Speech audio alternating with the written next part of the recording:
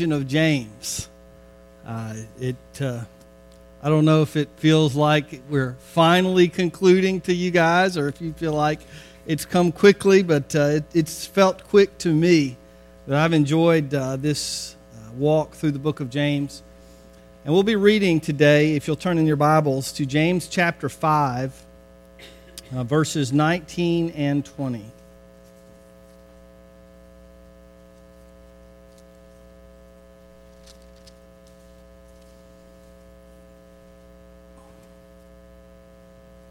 Would you please stand with me as we read? James 5, 19 through 20.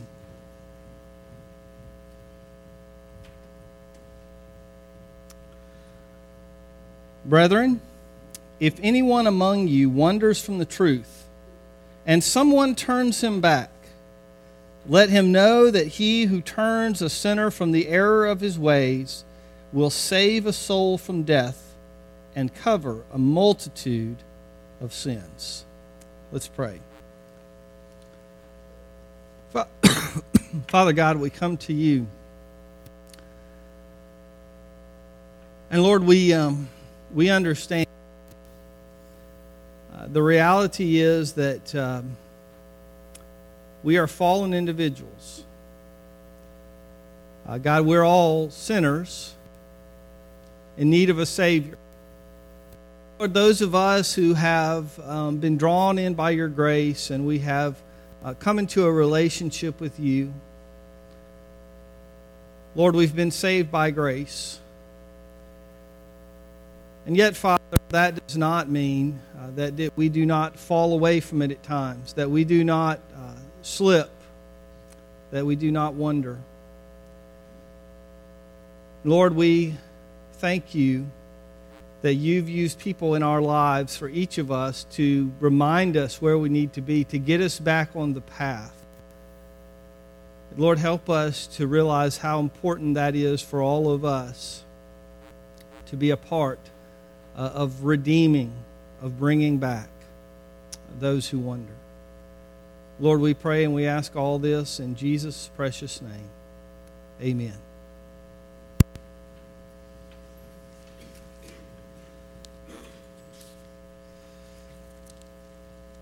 Over the years, Professor Howard Hendricks, who taught at Dallas Seminary, probably trained as many young men and women for ministry as anybody in the country.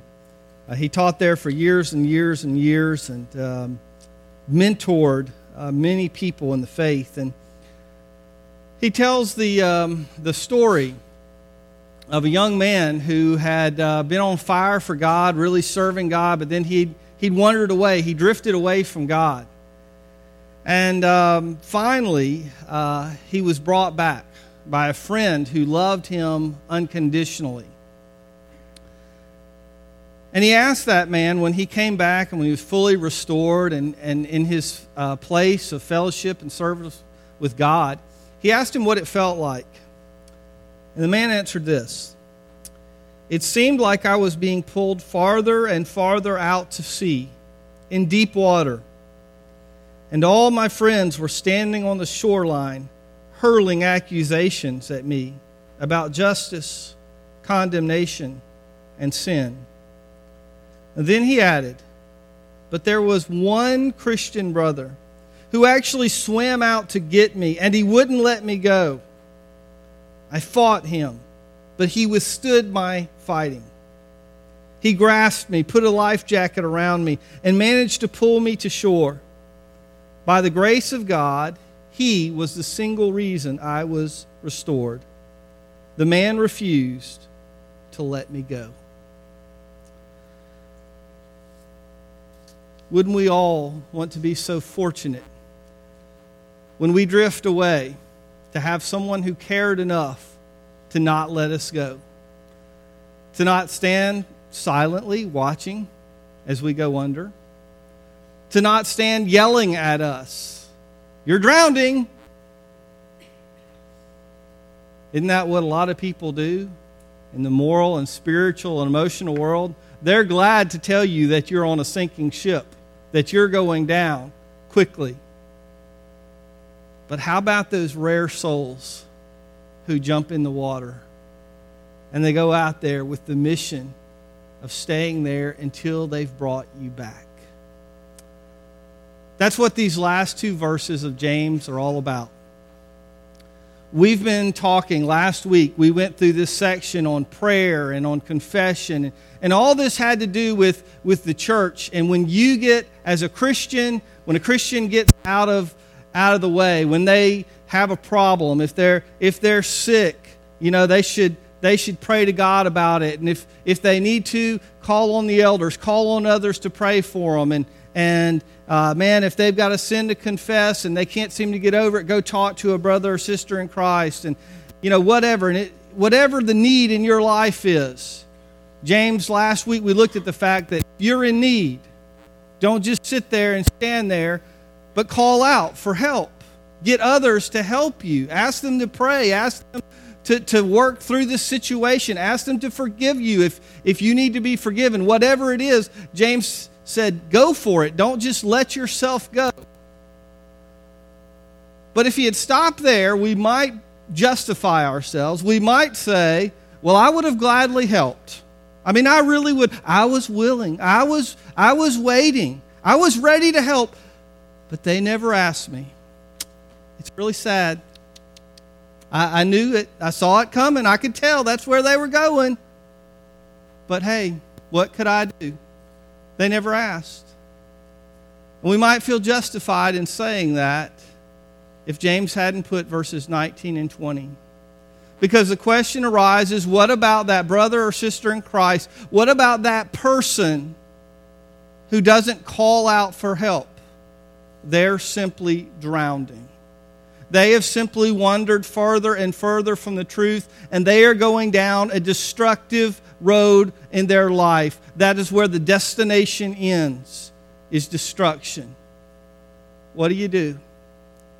And James says, brethren, in other words, brothers and sisters. By the way, you guys know that, right? That when the Bible says brethren or brothers, that's for everybody, okay? You need to know that.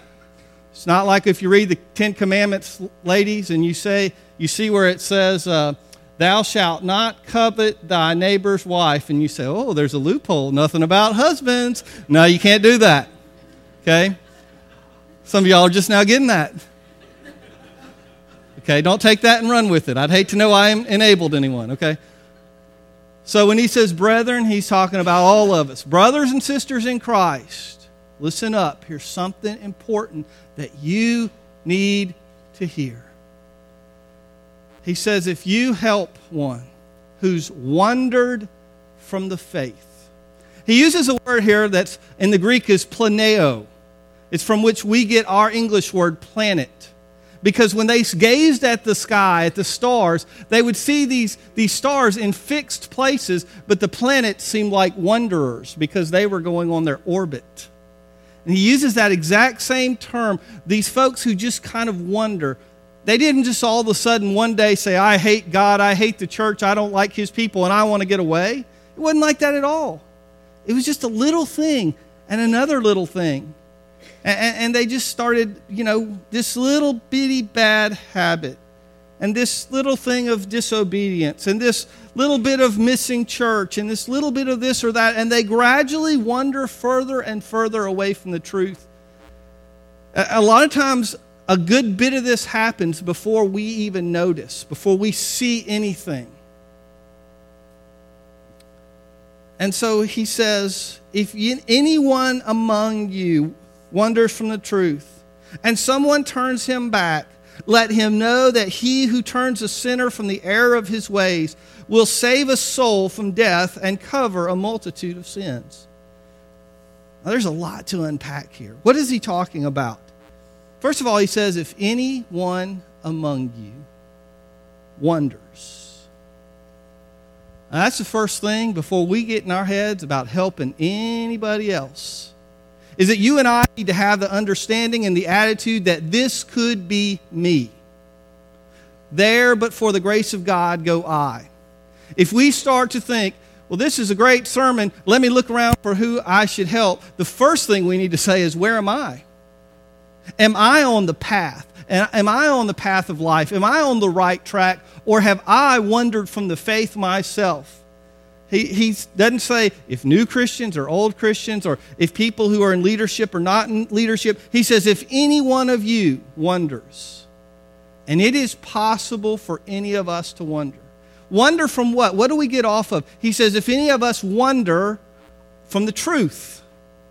You and I can wonder from the truth in an infinite sort of number of ways, but there's really two different categories of wondering from the truth. The first way you can wonder for truth is bad behavior. You just step off in it.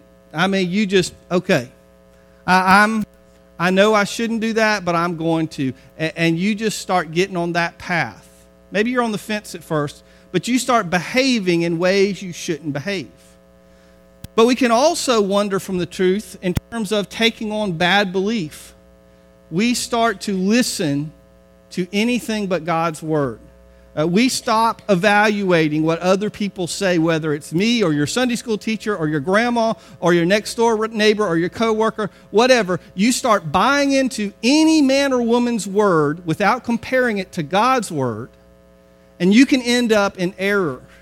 And you can end up believing and even teaching others the wrong way. Either one of these things is possible, and a lot of times they go hand in hand. Because if you behave the wrong way long enough, have you noticed you'll start believing the wrong way? Have you noticed how people do that?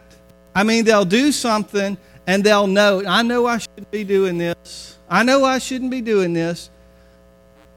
But before long, either it's going to bother them enough that they quit doing it, or their belief is going to get changed. They're going to start saying, you know what, maybe it's not so bad after all. I mean, lots of other people are doing this. Doesn't seem too bad for them. It's you know, times have changed, or it's just my circumstance and situation. All kind of excuses they'll make. However you wonder from the truth, James says, if anyone among you wanders from the truth, and someone turns him back. Now let's think about that someone. Again, James isn't specific. You know what? He doesn't say if elders turn him back. If Sunday school teachers turn him back. If the oldest member of the church or the youngest member of the church turns him back. He just says if anyone. Because a lot of us, I think, let ourselves off the hook. A lot of us say, well, that guy's drowning, but you know what? I'm not a certified professional lifeguard.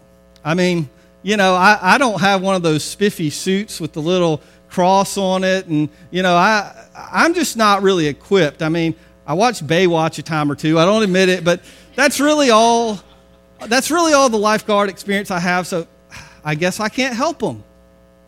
No. God says, if anyone wonders, and if anyone turns him back, any one of us can get away from God. And any one of us can turn someone back. We simply have to care enough. Paul in the book of Galatians chapter 6, has a lot to say about this. He says, brethren, if a man is overtaken in any trespass, you who are spiritual, restore such a one in a spirit of gentleness, considering yourself, lest you also be tempted. Now, Paul there is just saying, look, if anybody gets overtaken in trespass, just another way of saying what James, if anybody's fallen into sin, if anybody's gotten off the path, you who are spiritual, that simply means somebody who hasn't also gotten off the path. Okay? That doesn't mean, someone who's an apostle or an elder or a pastor. No, if you're walking with the Lord and you see someone who's gotten away from walking with the Lord, restore. Man, that's a key word. You know, the Bible doesn't have a lot to say about judging, at least in a positive sense. It says God's a judge, but it says you and I, we're not judges, but we're reconcilers. We're restorers. We're to help other people get back. How do we do that? Blessing them out? No. in a spirit of gentleness. And again, here's the humility that comes with this. Considering yourself, lest you also be tempted. Anytime you and I seek to help someone else out spiritually, this has got to be done with a lot of prayer and a lot of humility. And we got to say, God, show me. God, is there a log in my eye before I try to take the speck out of my brother's eye? Lord, is there some sin in my life that I need to confess? This doesn't mean that you say, am I a perfect person? Because none of us are. But you don't want to be a hypocrite and come to someone and say, well, you know what? You need to quit stealing money from your work when you know you're doing the same thing. Or you're doing some other open or some other continuous willful sin. If you're in that place, you help that person and you do it with a spirit of humility. Let me say who this message is for. If you're listening to this message and you're saying, oh yeah, man, I can't wait. I got some people I want to restore. I want to put them back in their place. And you're like excited and anxious about this. This is really not for you. You need to go home and think about that humility part some more. You need to really think about where you are in areas of pride in your own life. This message is actually for those of you who are sitting here thinking, well, that's a great thought, but you know, I'm probably not in a place where I could ever help somebody out because I've got a lot of faults and failures in my life. Well, the simple solution to that is understanding you're not ever going to be perfect, but you can be walking with the Lord, okay?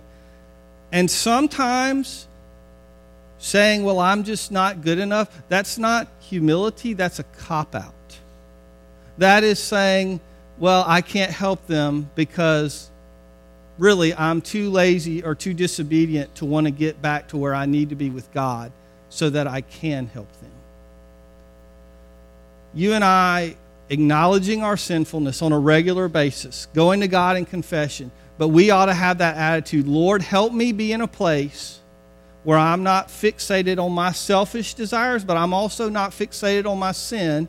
Lord, help me be fixed on you so that my eyes can actually be open to what you want me to do in people around me. You and I are not there to judge. We're not there to laugh or to mock or to say bad things about those people that are drowning. We're there with the life jackets. We're there to help them. What happens if we help them? Verse 20 says, let him know. That is, let the person who is rescuing someone from spiritually drowning, they've stopped someone who's about to wreck their life, let him know that he who turns a sinner from the error of his way will save a soul from death and cover a multitude of sins. First of all, the word sinner here.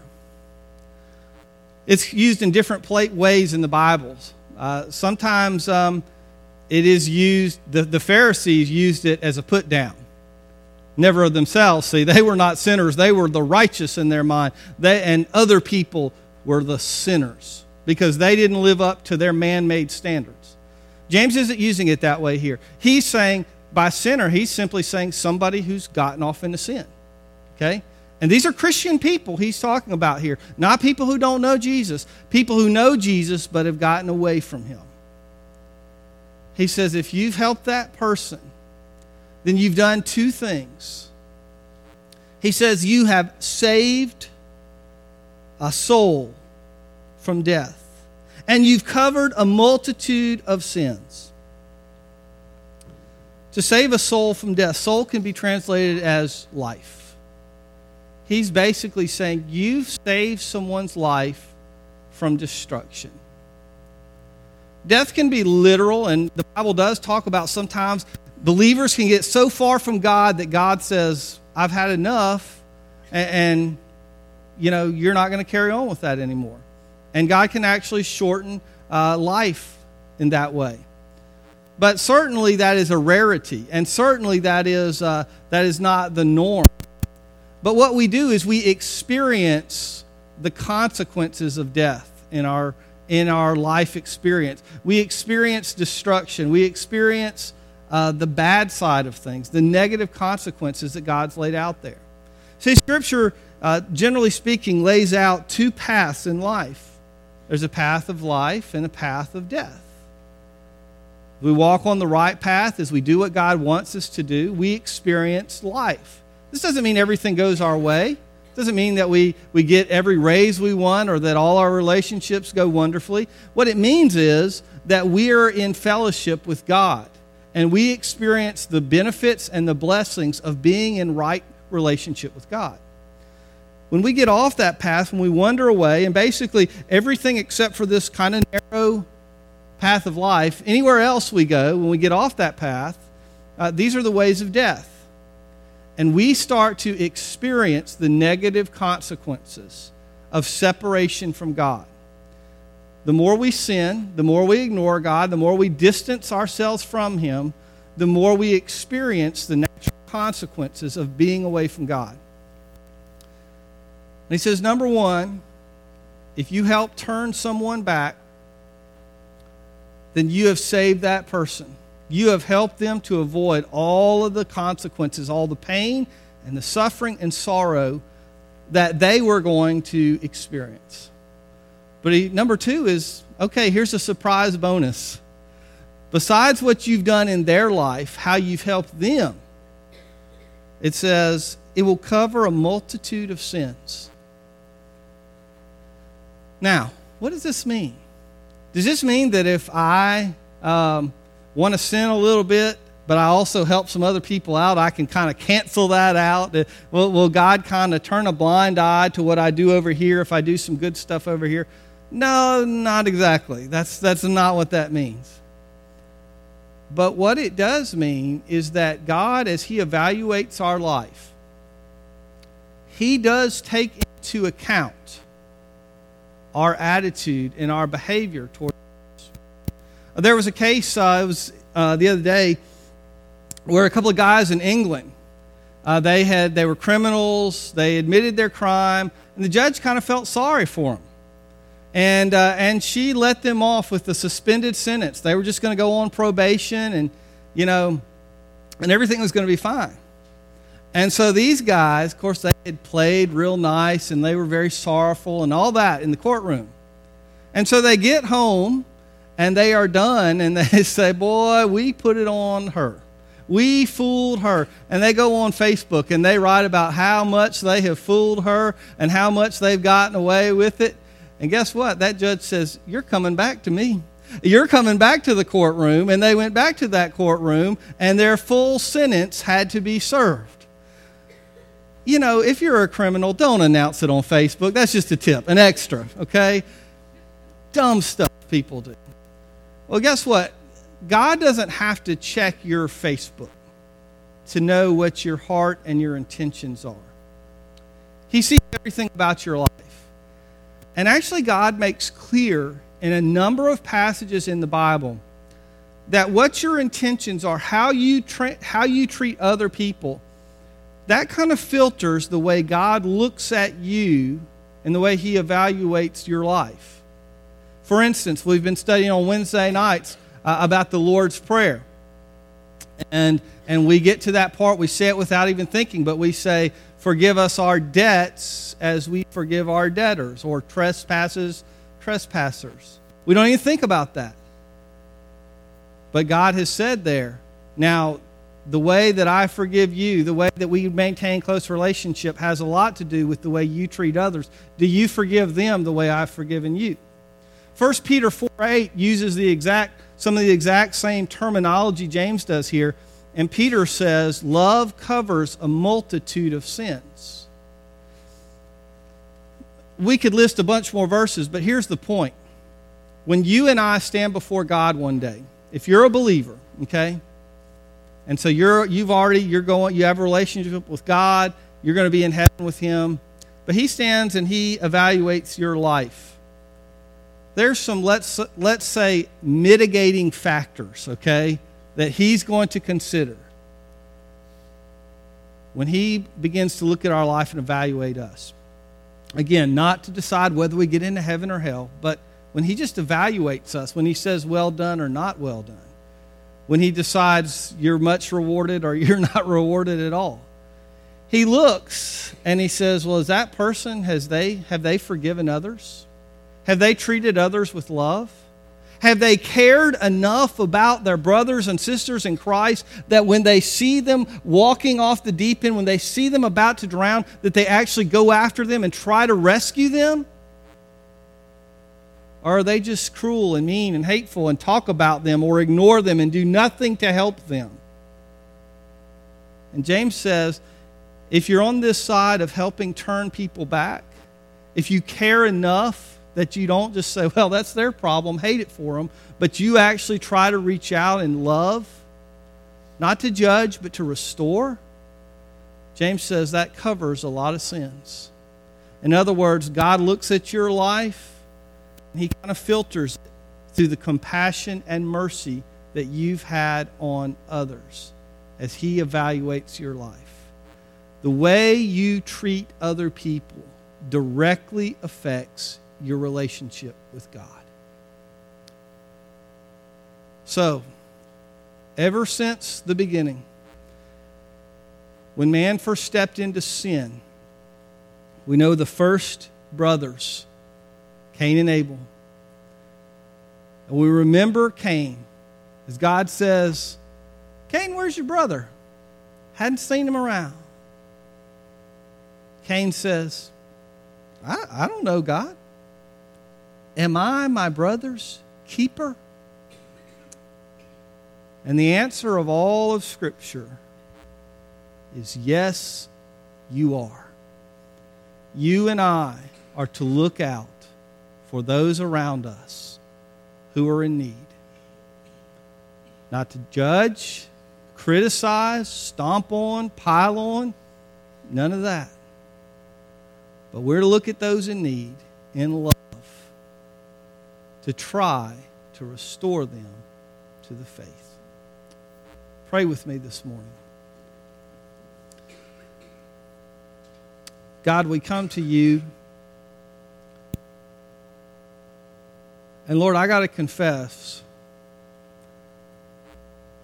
that for a lot of time in my life, many, many occasions, I have not lived out this verse the way I should. God, on many, many occasions, I've ignored those who are spiritually drowning. Even worse, sometimes I've judged them. God, I confess. Lord, I stand before you without knowing individual stories, but God, I just believe as a congregation I can confess for us all, because I think that we've all been there at times. And Lord, we come to you to say, Father, we're sorry. We are grieved by our callousness in light of the fact that you have given amazing grace to us, and yet, God, we have failed to extend it to others. Or we've cheapened grace, and we've pretended that we've been full of grace when we've watched someone go down a path of destruction, and we say, okay, we love you anyway. Okay, live however you want. And God, knowing that's not what grace is about.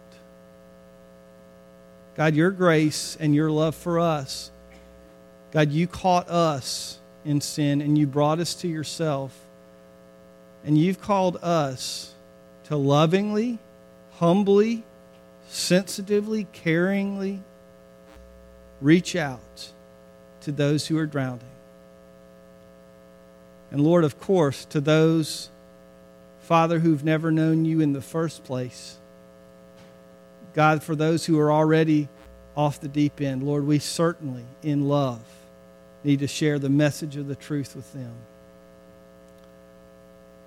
Lord, I pray that you'd help us today to have a new commitment to you, to love you and to love others enough that we won't just stand by and watch people throw their lives away. Just like parents love their kids enough to say, no, don't you chase that ball into the street. And we run and we snatch them up before they run out in front of that car. Lord, help us to love our family and our friends. Lord, our church family, to love one another enough that we won't let them go down to destruction without a fight, without doing everything we can. Help us to be sensitive, to see it when it's happening, and loving and courageous enough to go after them. God, in this time now of commitment to you, I just ask that you put on our hearts, first of all, Father, our own sin, where we've wandered from the truth. Lord, help us to take a good look at our own lives, to see where we need to get right with you. But God, then to consider and love others that we can kindly, tactfully, lovingly care about enough to help turn them back to the truth. God, we pray and we ask all these things in Jesus' name. Amen. It's your opportunity to do business with the Lord. That business can be talking to Him about getting right in your own life. That business can be lifting someone up. That business can be committing yourself to helping others who desperately need to be brought back. Whatever God is calling on you to do today, you respond. I'll be down front if you need prayer or if you have a public decision. God has led you to this church and it's time, to join this church. Maybe you need to make a public profession of faith and say, I've believed in Christ, but I haven't made that public, and I've